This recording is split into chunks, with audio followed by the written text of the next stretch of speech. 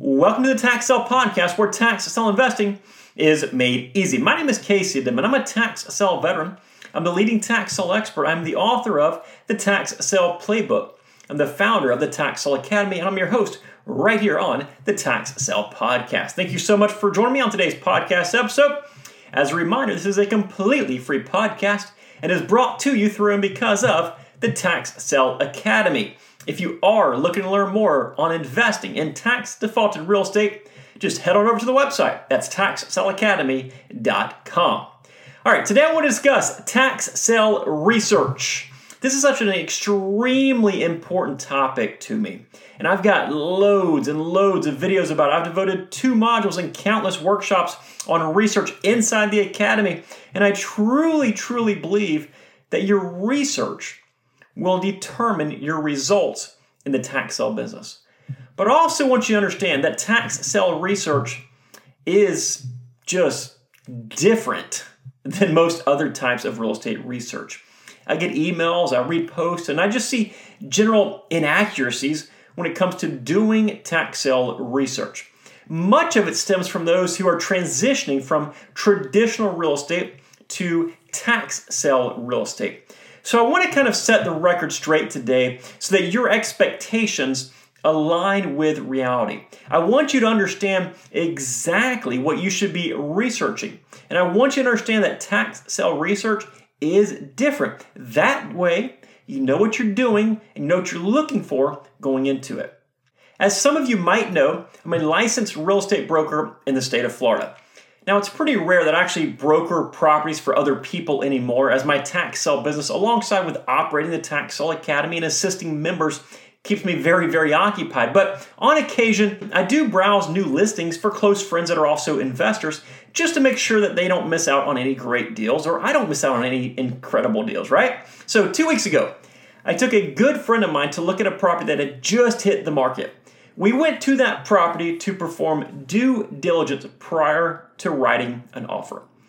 And that's where it really kind of struck me. This due diligence that we were doing and tax sale due diligence is nothing alike.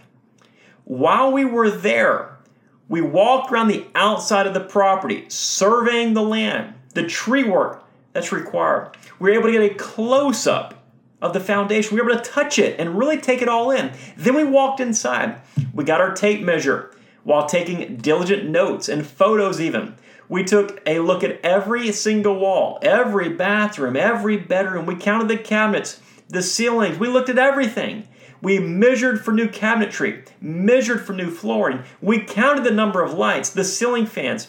And shortly thereafter, we developed a budget for the rehab of that property.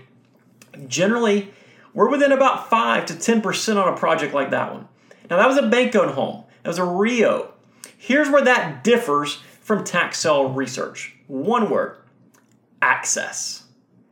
With a very rare exception, you will not get that kind of access to a tax sale property.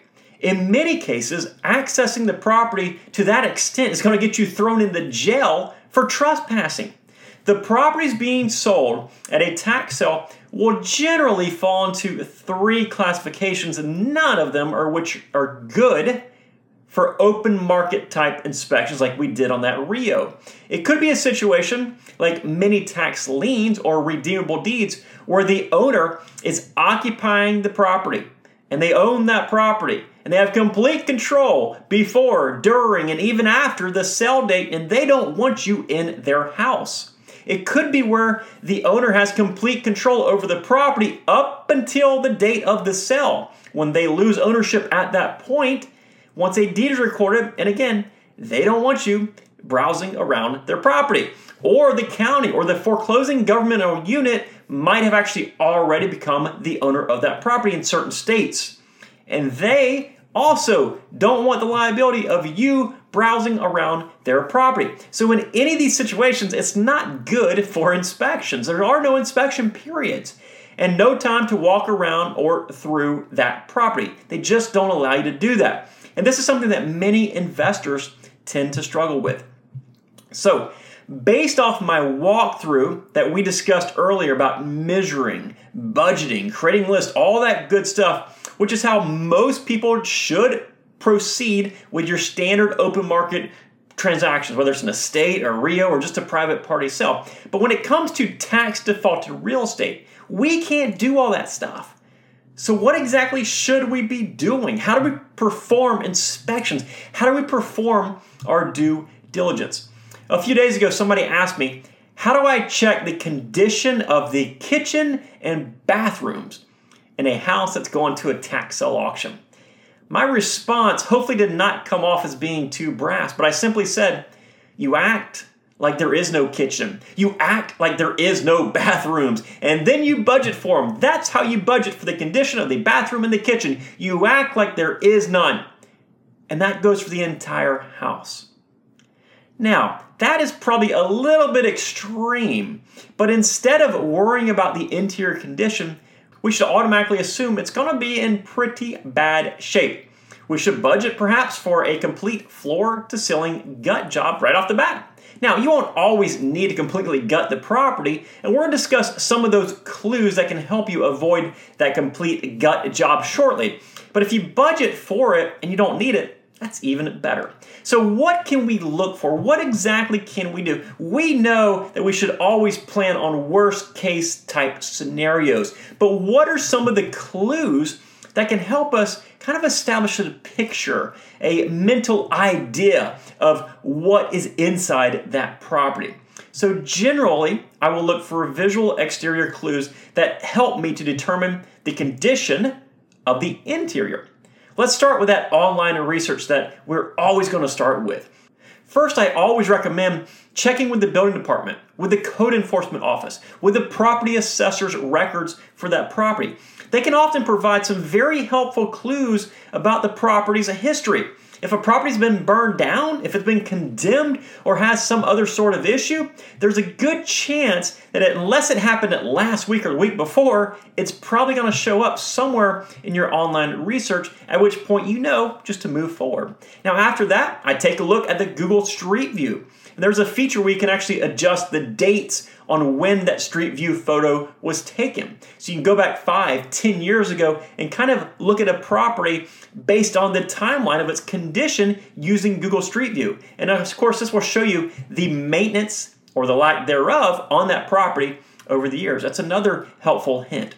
Then I'll take a look at the aerial images of the property, both on public search engines like Google and Bing, and then through the county's private GIS systems that they offer. I'll view the property from multiple different zoom angles and multiple different directions, and this can help you to identify potential issues like maybe a missing roof, which is something I've seen on a lot of properties. You'll see a missing roof from an aerial view that did not show up in Google Street View or photos of that property. And then, of course, you can also likely see other changes in the characteristics of that property that can help you determine its condition.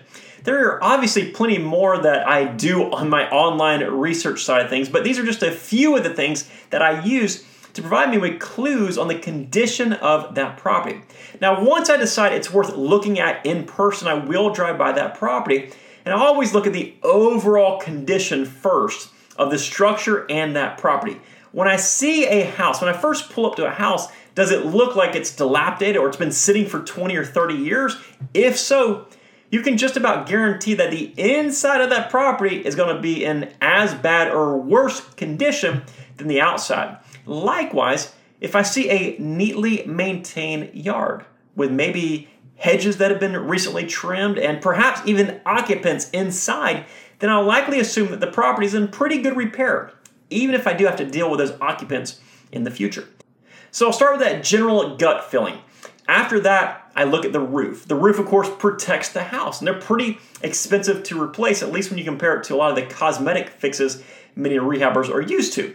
Because of this, many roofs on tax defaulted real estate are in disrepair. If somebody failed to pay the taxes on their property, they also likely did not replace the roof, although it might have needed it. Now, it is expensive, but it's not that big of a deal on its own. A lot of people replace roofs every single day, right? The problem is that if it's been in disrepair for a number of years, that means there's other issues below that roof, like water intrusion, moisture issues, mold, mildew, likely some wood rot, that kind of stuff.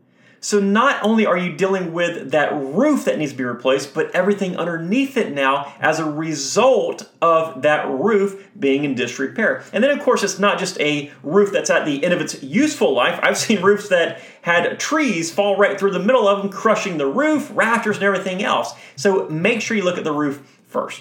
Now after the roof, I'll work my way down. I'll start looking at the walls. And side note here, I'm doing all this from the road or maybe even the sidewalk. I'm not walking up to a house, especially if it's occupied, because that's going to get you in a lot of trouble, maybe thrown in jail or even worse, depending on how the occupants of that property respond to you. But I'm looking at it from the road, okay? So start with the roof, then work down towards the walls. How do the walls look? Are they intact? Believe it or not, I've seen homes before that only had 2 existing walls, and the other 2 walls had completely fallen down. It was a tax sale house. Now, the house that has 2 walls that don't exist, that's a lawsuit waiting to happen. All right, so are the walls intact? Are there 4 walls or however many walls that house needs to have in order to keep it stable? Are they straight? Or are they bowing out like it has some sort of structural issues? After that, look nearby. Are there trees nearby? If it has a huge 5-foot wide live oak right next to the house within inches, you can just about guarantee the root system of that tree is underneath the house, maybe causing some foundation issues, which can be very expensive to repair. After that, consider looking at the driveway. Same thing. Are there chunks? Is it lumpy? Or is it otherwise some sort of disrepair? Look at the foundation of the house. Does the house look like it has a flat, even foundation? Or is it lumpy? Does it go like it's curved, like you're going up and down a mountain, right? If it looks like that, all these things are an indication that there could be foundation type issues. Now, once we see that, let's look at the doors and the windows. These are very, very similar to that roof. They protect that structure. Are they intact or are they missing or broken? When you come across stuff like a broken window, let's not assume that it happened yesterday because likely it didn't. It probably has been that way for many years. A broken window or an open door not only causes huge issues like moisture and mold and rodents and that kind of stuff, it could be a hotspot for drugs and other concerns, which then kind of levels up your effort in dealing with that property. Been there, done that. Now, all of the stuff that I've just mentioned and more is easily reviewed by that drive-by. We will never be able to know exactly what's going on with a tax sale house and the condition of it. But our intention should be to become as well informed as possible about that property before going into that investment, before we invest money into that property. We want to know as much as we can based on these visual clues that we get from the outside. It's not about knowing the exact cost of every single little detail inside a tax sale property. If you try to do that, you're going to drive yourself insane. But we don't want to go into that investment and grossly underestimate the cost of that rehab. I always recommend to, yes, use the clues that we just discussed to help you out. But ultimately, we should always overestimate the cost of your rehab for tax sale properties. This is not a bank-owned property, and there are going to be things that you cannot see. You cannot have a inspector go in there. But use those clues we just discussed to give you a better idea of what's happening on the inside. Now, on that same token, we must remember that your research and your drive-by still do not guarantee that that property will be in exactly that condition upon purchase. You do not have a contract that requires the seller to keep the property in the same condition that you originally saw it in, as most conventional contracts require. Instead, you're buying a property today hoping that it's in the condition that you saw in yesterday or last week or whenever you drove by that property. And that's a great time to throw in a reminder that you need to drive by that property as close to the auction as possible. The later, the better. Wait until the absolute last minute if it's possible. Now, this is just a small taste of the due diligence that's required when you're buying a tax sale house. More than anything, I just wanted to record an episode to remind you that tax sale investing and conventional real estate investing, while similar, are two completely different animals. As you have heard, the research process is entirely different. So be patient, be diligent in your research, and always set your budgets for rehab much, much higher than you would for your conventional real estate purchases.